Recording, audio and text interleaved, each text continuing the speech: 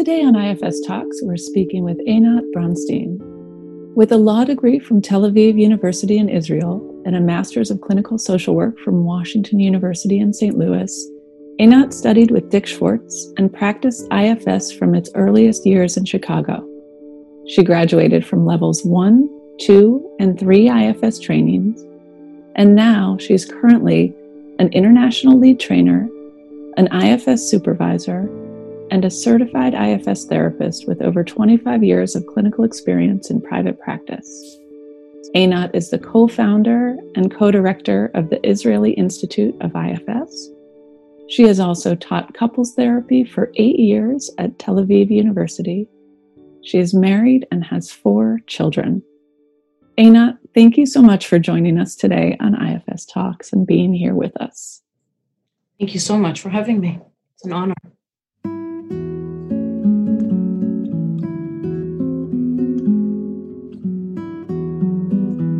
Thanks much, Einat, for willing to sit with us. What parts come up today hearing this bio of yours?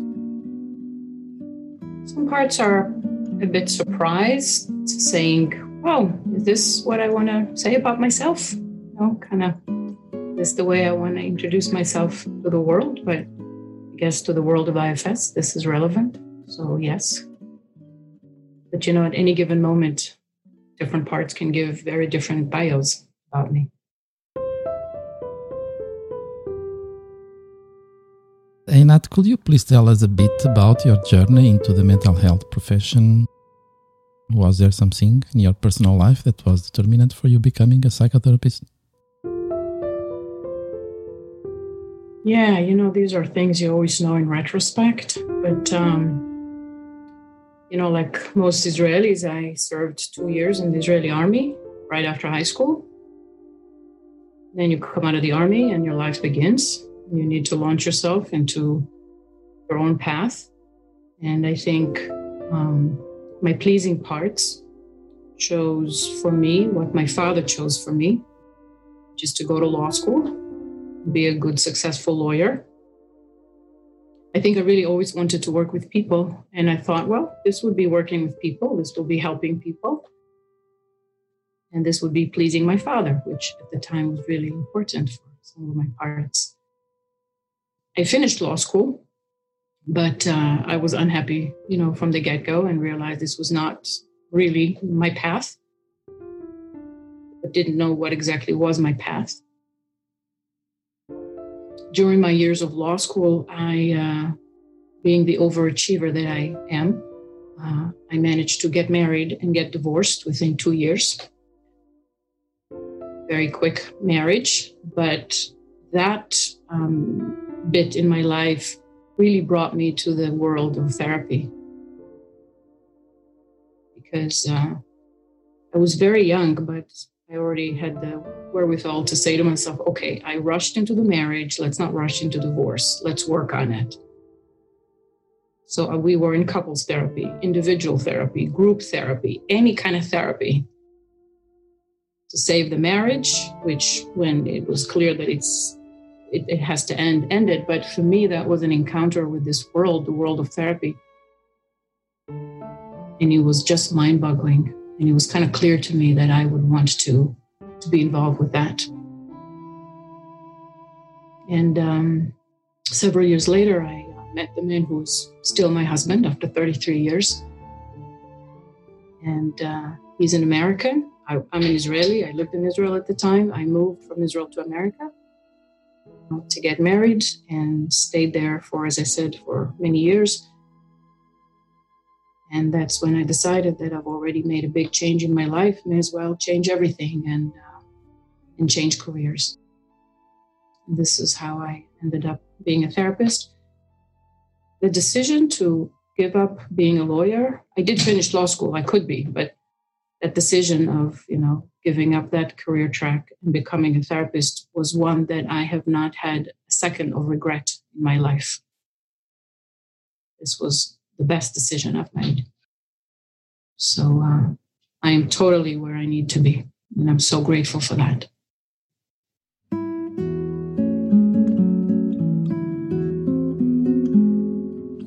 beautiful. And when did you get across with IFS? Yeah, I was actually very lucky, I think, to meet IFS early on in my life and early on in my career. I just finished my master's and was really looking for a model that could be my home. I think that, in the master's program, you get introduced to multiple theories and multiple programs, multiple modalities, mostly those who are fashionable and trendy at the time that you're in school. When I was in school, it was family therapy, it was CBT, a few other things, of course, psychodynamic was still there, but these were the main ones. And none of it really felt quite right. And I knew that I wanted to continue studying and becoming, deeply involved with something, but I didn't know what. I thought family therapy, it was close, but not enough. And I was in Chicago visiting my very beloved sister-in-law who lives there. And I lived in St. Louis, Missouri at the time, so still in the Midwest and kind of in proximity to Chicago. And she said, there's this little conference, little seminar, day-long something nearby. Let's go listen. And we were both just fresh out of school and just wanting to take in everything we could. And we went in there, and it was Dick. Dick was speaking. It was kind of the main speaker, and then there were little workshops. I think it was kind of a very early incarnation of, what ended up being, I think, the annual conference, but very different. I think it was a day or 2-day bunch of little workshops and Dick. That was it.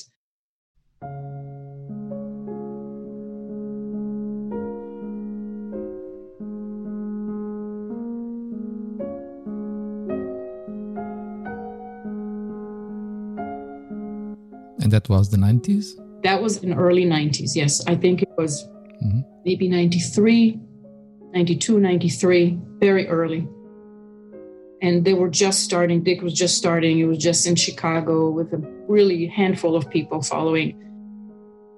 And I remember I just walked in and we sat down and I listened to him. And Dick was much more shy at the time and not so used to public speaking. And yet what he said was just like, I was smitten. I was smitten and I fell in love and I felt like this is my home. This just absolutely echoed with every fiber of my being. And it was a very quick falling in love, which hasn't changed, all these years. So yeah, so it's close to 30 years now. And ever since, from that moment on, I was a follower and I tried to get as much as I could. I kept flying from St. Louis to Chicago. I took the second level 1 to ever be offered, These were the days, again, that level 1 was 2 years long. We came once a month together over 2 years with 3 days before and 3 days retreat at the end, the beginning and the end, and 2 years in the middle. Dick was teaching it personally. We had several, PAs at the time. Susan McConnell was one of them, who was my personal PA, so I remember it so vividly. And it was absolutely an incredible experience. And it totally, totally changed my life. First of all, as a person, when people ask me, I don't say how many years I work with IFS. I say how many years I live with IFS, because I live with it. It's not something I do in the office and then close the door and go home. So I've been living with IFS since the very early 90s, and it totally shaped me as a therapist, and as a mother and as a wife and as a human being. And over the years, I have learned other things. I know how to do other things, not just IFS. I've explored, I've been trained and got supervision on other models and theories. And yet IFS is absolutely the spine of my work. It's the trunk of what I do. And occasionally there would be other branches that can enhance what I do, enrich it, inform it. But it really is the spine and the core of what I do and how to be in the world.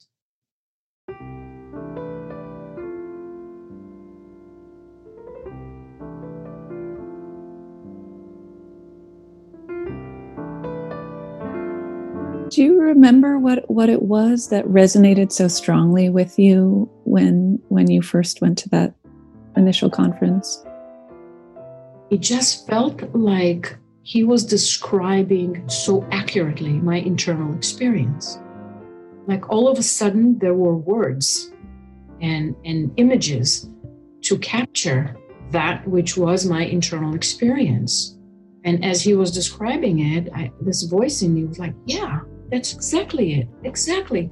And that explains so much. And things become clearer right away just by naming them this way and mapping them out this way. It just felt so true and so accurate. And I think I right away understood the power of it. I mean, again, to the extent that you can right away. I mean, you need to have years of fully understanding it, I think. But there was a very intuitive and an immediate sense of how deep this can go and how accurate it is and how loving it is. It was very important to me.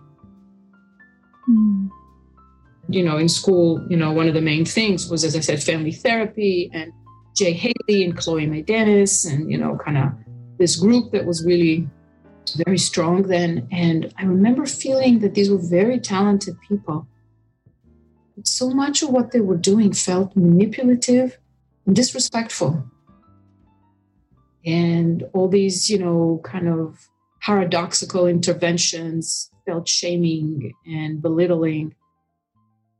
And all of a sudden, I got that what Dick was describing was a very loving, respectful, and safe way to conceptualize and work with people. That was really important to me.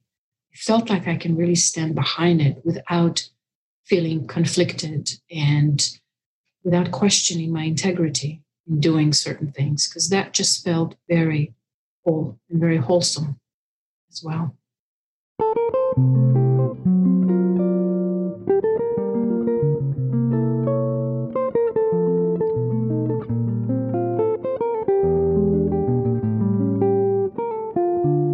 We can see that for you there is a before and after IFS.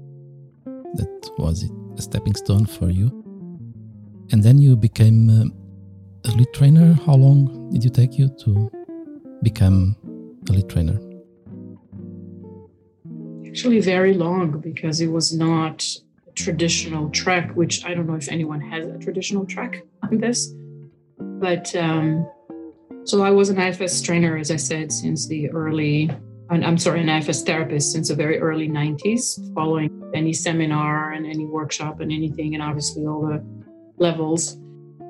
And in 2007, I managed to convince, finally, after 20 years of campaigning, my husband and my children to move to Israel. For me, it was going back home. For them, it was really immigrating, because they're all Americans. And it was a very big step to come back to Israel. And part of my dream was to bring IFS to Israel. So by that time, you know, when I arrived to Israel in 2007, I was already, you know, many years into the IFS scene, into IFS work and learning. And I teamed up with Ossi Arbel, who is my IFS partner and a very close friend. Mm-hmm. And we received the authorization from CSL at that time, Center for Self-Leadership, to start offering trainings in Israel.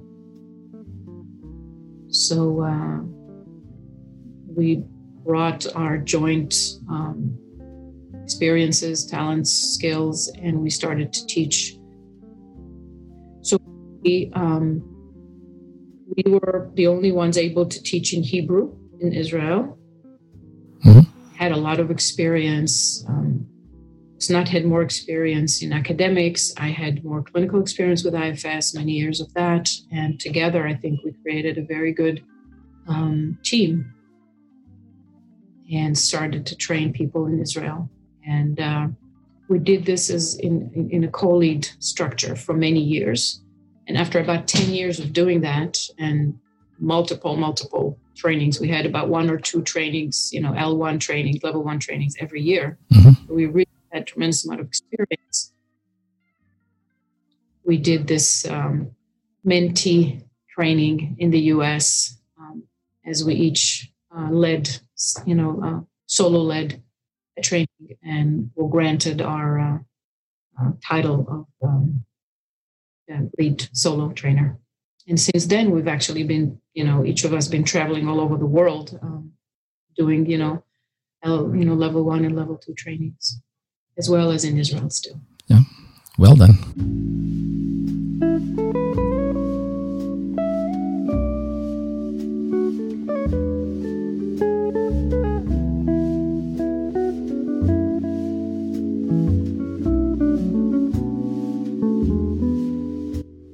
You ended up being one of the pioneers of the online trainings quite by accident. I've heard, and so now are you only online currently, and how is that going for you? Yeah, so all the trainings are online. When the COVID-19 started, it caught us here in Israel in the middle of a level 1. So that level 1 halfway had to switch to become online. Transition went pretty well.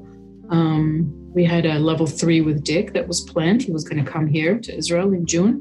And that obviously reformatted itself to being online. And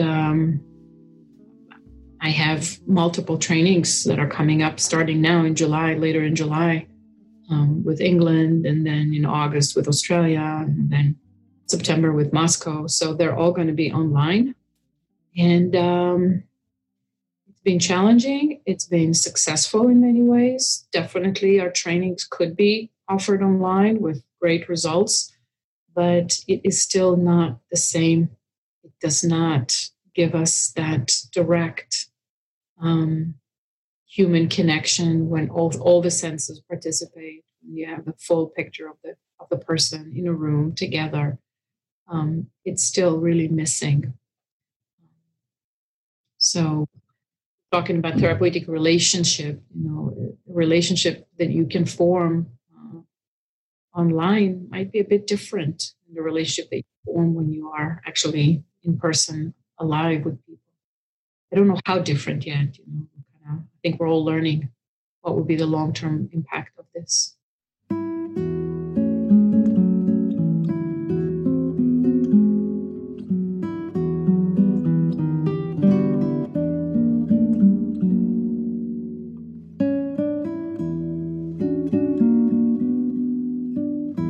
So, Einat, when I asked you about the topic of your preference for this talk, you chose the therapeutic relationship. Do we need a relationship or even a good therapist to do IFS? Part of what, when I pause to think, I think that this is a topic, maybe every topic, but this is a topic that is, first of all, heavy with terminology that I'm not even sure that we all even think the same. What is relationship? What is therapy? What is therapeutic? So even to talk about it, I think wait, we need to define those things to even know that we're talking about the same thing. So what is a good therapist? I don't know. We can find that, is there one definition for that? An IFS therapist versus another therapist. These are really very thought-provoking pieces for me. I want to say that part of what I like to do when I teach or when I talk about something is really to take advantage of our brain's tendency to search for answers. Basically, if you present a question, our brain immediately runs to search for the answer. We can't control it. Now, we may come back with no answer. We may come back with a wrong or misguided answer, but we're going to be searching for it. And for me, it's a great way to offer people trailheads. So just to ask questions and have people go, let me ponder that for a minute. I don't know the answer to that. Let me think. I love doing that. I think that's the best way for us to learn, is instead of really feeding answers, just to have people think. So I want to really maybe offer these questions. What is therapeutic? for people? What could be therapeutic? And what is relationship here in this context? And I have all kinds of thoughts about that, of course, but I would love to invite people to just ponder that.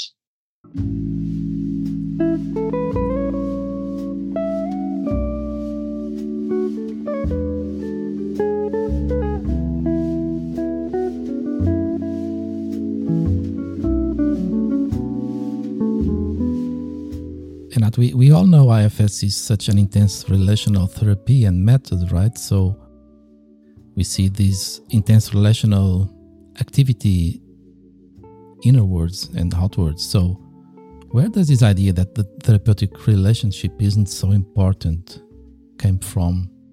This perception may be mistaken. Because Dick says IFS can honor Carl Rogers' attachment and transference theories and also be a nurturing therapy as well. So he's stressing out the relationship between the therapist and the client. So where does this idea comes from that the relationship is not so important for IFS? I don't know where this come from. I strongly disagree with that. And actually, I get calls sometimes from people here in Israel. Hey, I got the book, this book or that book about IFS, and I'm listening to some recordings and online things. Maybe I can just teach myself IFS and I can solve my problems. And do I really need to go to therapy for that? If I can just check and work with my parts. And I think we can do different things by ourselves, but I feel we have to have relationship. It's confusing maybe with IFS because really when you say, listen, everyone has a self, and self is the inner leader of the system. And when you can be more self-led and have more self-energy, that's what you need to heal your wounds, to heal your exiles. And once the exiles can get healed, you have, more harmony in the system, more self-leadership, parts, protectors can relax. So it seems like it's sort of like a closed system where you can yourself will just do it for your parts and you don't need anything else. But it just doesn't work that way. Even for, I think, people who live and work with IFS for many years, maybe I'll put myself in that group too. I need other people to hold space for me many times, to help point out things that I might still not be able to see because parts are clouding it and keeping it in my blind field. We need a certain holding that is loving, that is compassionate, that is non-judgmental, that is patient. We sometimes need the perspective that someone else's self has while we're not fully in self, just to help us move along that continuum of more self, and differentiation and unblending. We need to co-regulate before we can self-regulate many times. And that's how we start off in life. So why would that be different?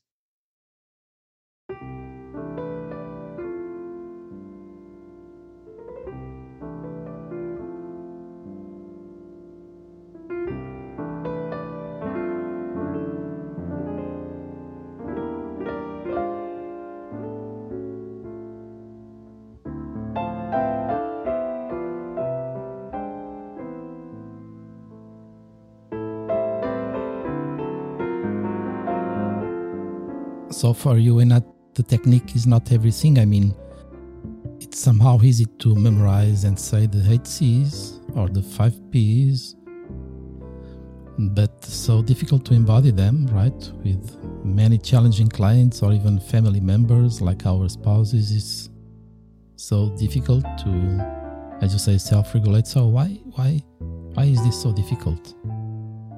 Why is that the technique is not enough? Knowing is not enough. I think that's one of the best things about IFS, that it does acknowledge that awareness is not enough, knowing is not enough, psychoeducation is not enough. Because I think there is a relationship, and actually in the therapy room there are multiple relationships that operate, that exist at any given time. There is the relationship between me, the therapist, and my clients, me, the self of me and my client self. There's a relationship between myself and my client's parts. There's a relationship between myself and my parts. They're all there in the room as well. Mm-hmm. There's the relationship between, my client's self and my parts, my client parts and my parts. I mean, it's a web. We are connected to each other in a very intricate web. It's not just in a therapy room. We are connected to everyone around us in this web. And when something happens to someone that is connected to us on this web, we feel it, depending on how close we are and how many little wires connect us. But we feel those rattles, those shakes and moves in the web. So here I am in the room and I'm connected to another person in this very intricate web, and we are impacting each other. I think one of the things to consider that happen in therapy is therapy actually replays something that is very profound in our experience, which we all experience, when we just start our life. And that happens to us with our parents. And what happens to us is experiencing three things, which is exclusivity, closeness, and dependence. Think of a child and the parents. There is exclusivity because there's just the parents. We don't have other parents. Even people who have step parents or, adopting parents, there is the parent that is raising us, one or two, but this is it. It's a finite personality. There is closeness because being a child with your parents, there is closeness that just you live in a house with them. And there's dependence. As children, we depend on the adults in our lives. And these aren't easy experiences, human experiences. Many parts come from these experiences. So think of therapy. That's what happens. Client comes and they experience the exclusivity. They have one therapist. And what the therapist does or doesn't do and the way the therapist shows up is very, very important because there is exclusivity this way. And there's closeness. They bear their soul. We sit there in a small room and people share, everything intimate and important and painful in their lives. And there's dependence. They really do depend on us showing up, on us showing up in a certain way, and us not harming them, not taking advantage of their vulnerability. So these three elements of exclusivity, closeness, and dependence are the foundation of therapeutic relationship, which is why it's so hard for many parts to allow that. People come to therapy and we think that if by coming to therapy, they say, I am open for therapy. But many parts aren't, because it's not easy to relive this exclusivity, closeness, and dependence. It's very vulnerable. And what's important for me to point out is the therapist experiences the same thing. The therapist is not immune. We sit in the room with our clients and we are very vulnerable. We are vulnerable to what they are expressing to us, what they're saying to us. There is exclusivity. This unique client is one and only. What this client experiences and what this client is going to say to the world afterwards and how this client is experiencing me is very exclusive. And there is closeness. They see me there. They see me day in and day out, and sometimes I'm this way and sometimes I'm that way. And there is dependence because therapists also depend on their client to show up, to come, to be willing to listen, to be willing to be touched, to be moved, to be healed. So we are connected in a very interdependent way, with our clients. And many times we heal with them, right? We must show up in a way that would allow us, I don't want to say this, it sounds like a very strong way, but I think that showing up in a human way and in an open way allows us to heal too, and to grow. I mean, it's not always just about healing, but it's about growing. Because if I am with a client and I notice parts of me that got triggered, I can work with these parts and I can grow from that and I can own them. And yeah.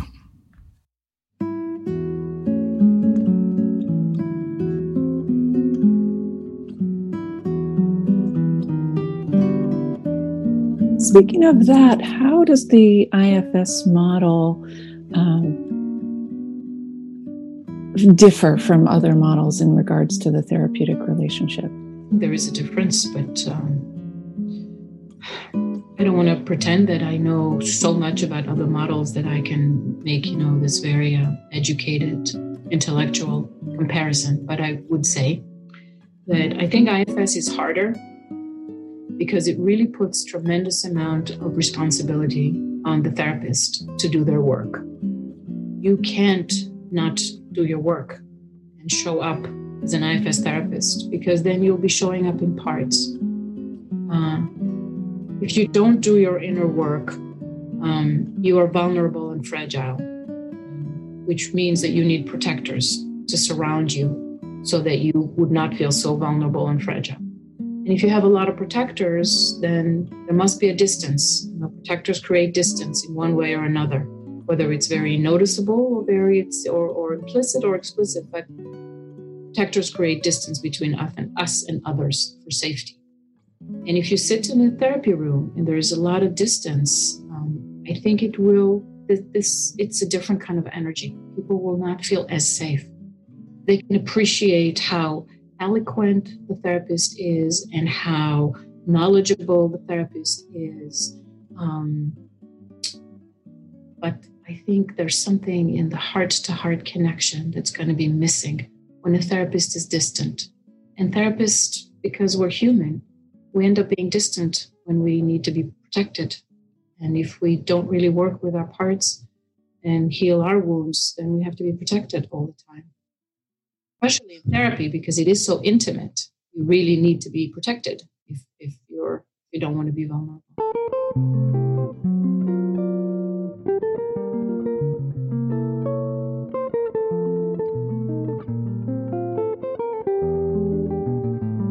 So, Einat, you are saying that we need a good relationship for IFS to work out, but also we may need a good therapist. And what makes a good therapist for you? These are really hard questions for me because there's a lot of value placing here. And again, I have a whole, that's kind of my new favorite topic about values and beliefs in therapy. And in IFS, it's really big and it's very important to the therapeutic relationship because, for instance, because what makes the relationship? The relationship is the connection and the boundaries. Because the boundaries also really, draw the lines of the relationship. This is how far we go. This is what we can do. This is what we can't do. And boundaries are this really magical word in the world of psychotherapy. But how do we draw boundaries? How do we decide the distance between us and our clients? Boundaries come from beliefs, from values that we're holding. So when you say good therapist or not so good therapist, there's a value judgment here. And it must, for me to answer this question, I must check what beliefs do I have about a good therapist and not so good therapist. Those are my beliefs. And do they apply to everyone? Are they always applicable? I don't know. I think for me, that would be maybe someone who really is aware of their parts and has perspective on their parts and can be, offering self-energy in a way of curiosity and compassion as much as possible to the people around them.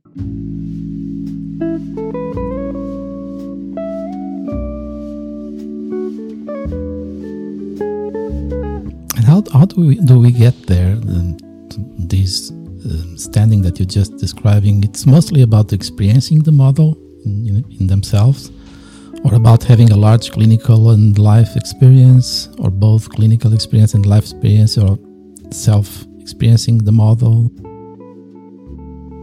I think it's really important to experience the model on yourself, to just be in the receiving end of IFS therapy, be as well as you are on the giving end of it. I think life experience is always wonderful, but I saw some young people that don't have much life experience, and they are wonderful. They hold incredible solid self-energy and self-presence, and they may not have as much clinical experience, but their heart is so open. They have this genuine curiosity and just innate compassion that they're wonderful, even though they may not have, huge clinical experience. So And actually life experience and clinical experience can cause other results. They can bring a lot of protected parts, kind of intellectual, knowing, expert parts that won't necessarily lend themselves very easily to self-energy. So I think it just depends on the person and how they work with their system. It's not just about age and the quantity of years you have in the profession. It's really how you show up inside yourself and then outside yourself.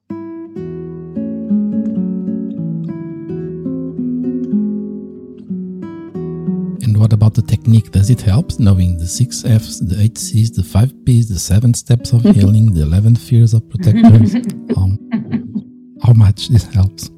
It helps, but it's kind of like, sometimes I say it's kind of like learning, a complicated dance. So at first you just need to know the steps, okay? Forward, backwards, sides, turn, whatever. But that's not a dance. You're just doing the steps. Once you really know what you're doing, you start dancing. Then you really move and you have rhythm, and you have music, and your motion is beautiful, not just correct, but it's also graceful and beautiful and has an emotion and a feeling and an expression to it. So it's important to know the protocol. It's important to know the definitions, the elements, the techniques. It's important because these are the steps. These are the bones of this language. It's kind of like speaking a language. You need to know the grammar. You need to know the structure of the language. But if you really want to be fluent and creative in a language and use it in the most beautiful way, you really need to do more work with it and just have a lot of experience. And I think first experience is on yourself. The more you do your work, the less afraid you are to go the distance. I often say it's hard for therapists to take clients to places that they have not been to themselves. You have not done much unburdening of your own trauma. You will be scared to take your clients all the way to do unburdening of their trauma. It'll just be this unknown, kind of darkish place that I have never gone to, so I'm going to be afraid to go there. And I won't know much about it because I haven't. So I think the first thing is for us to do this, and then we can take our clients there as well. So yeah, there's some kind of big responsibility that I think IFS places on the therapist to be really clean and really always kind of aware and working with yourself as you come to work with other people.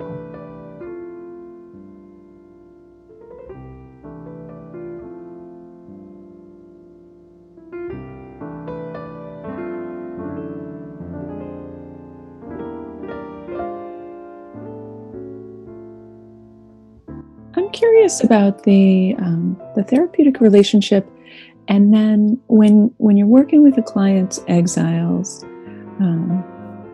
I'm just curious if exiles ever need the witness of someone other than the client's self, if you find that either for other people beyond the therapist who's working with them to know the exile's experience, or the therapist in the room to be there for the exile to see as well.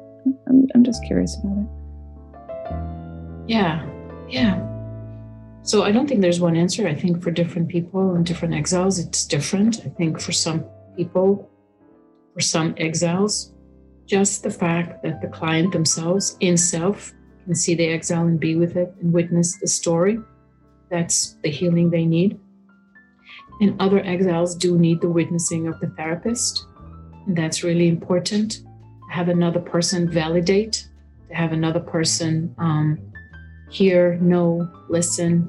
I think that many times is very important as well for some exiles, especially exiles maybe that had fears around them that they will not be believed, or that they will be dismissed. So it's really important to have another person, which is the therapist, listen and acknowledge and respect and hold. And for some exiles, it's important to have even more people. And that's what happens sometimes with like great unburnings that take place in demos, in trainings, in groups. Sometimes you wonder, wow, how could this person have such a big unburdening in front of so many people? But I think that sometimes that's what the exile needed, a witnessing by a group of people that really validates its experience and really solidifies that, my story is believed and is real.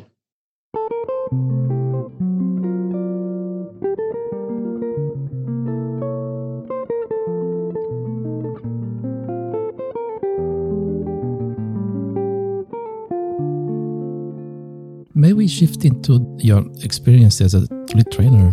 What do you enjoy the most in your trainings? And I'd like to remind all of us that we train in IFS not only therapists, we also somehow expect people to experience themselves and grow themselves and their relationships, not only on the professional level. Yeah. My biggest joy in life is being with people in ways that are meaningful.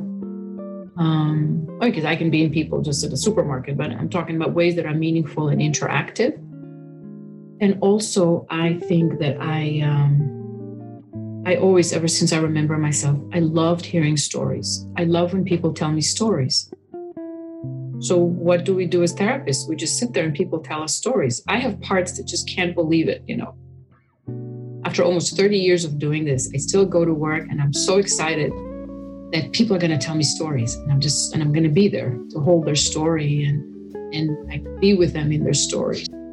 So it's the same thing in the trainings. I love hearing people's stories. I make room for that, even in personal encounters in the breaks, in the evenings.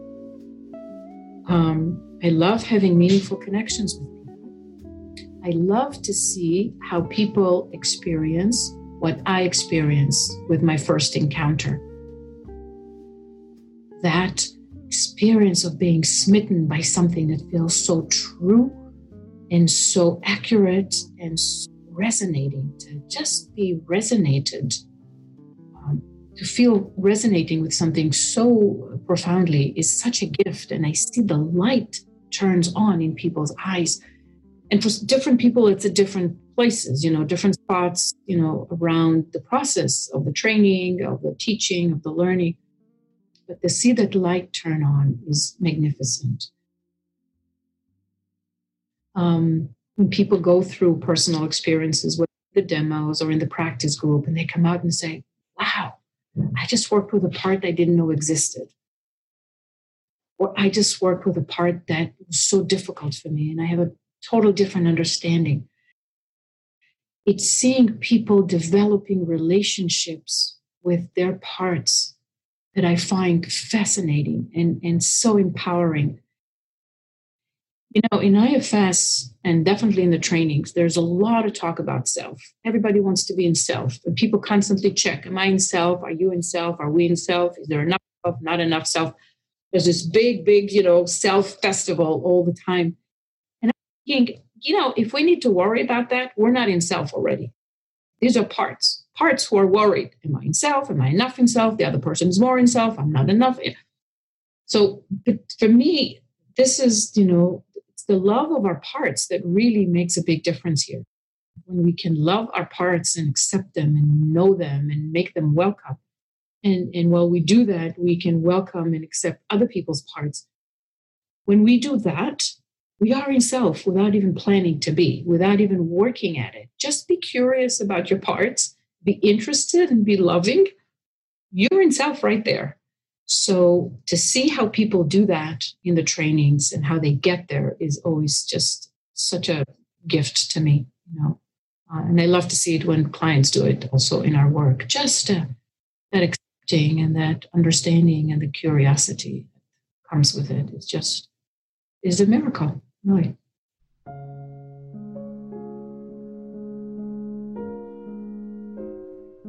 It sounds like you get so much out of what you do. I do.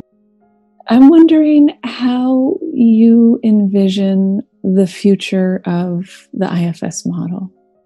It's taking so much traction. You're leading trainings in Moscow and England. And what would you like to see? I know that Dick wants it to change the world, really, like in small ways and in big ways, and go into all the levels of human organizations, you know, schools to communities, to municipalities, to countries.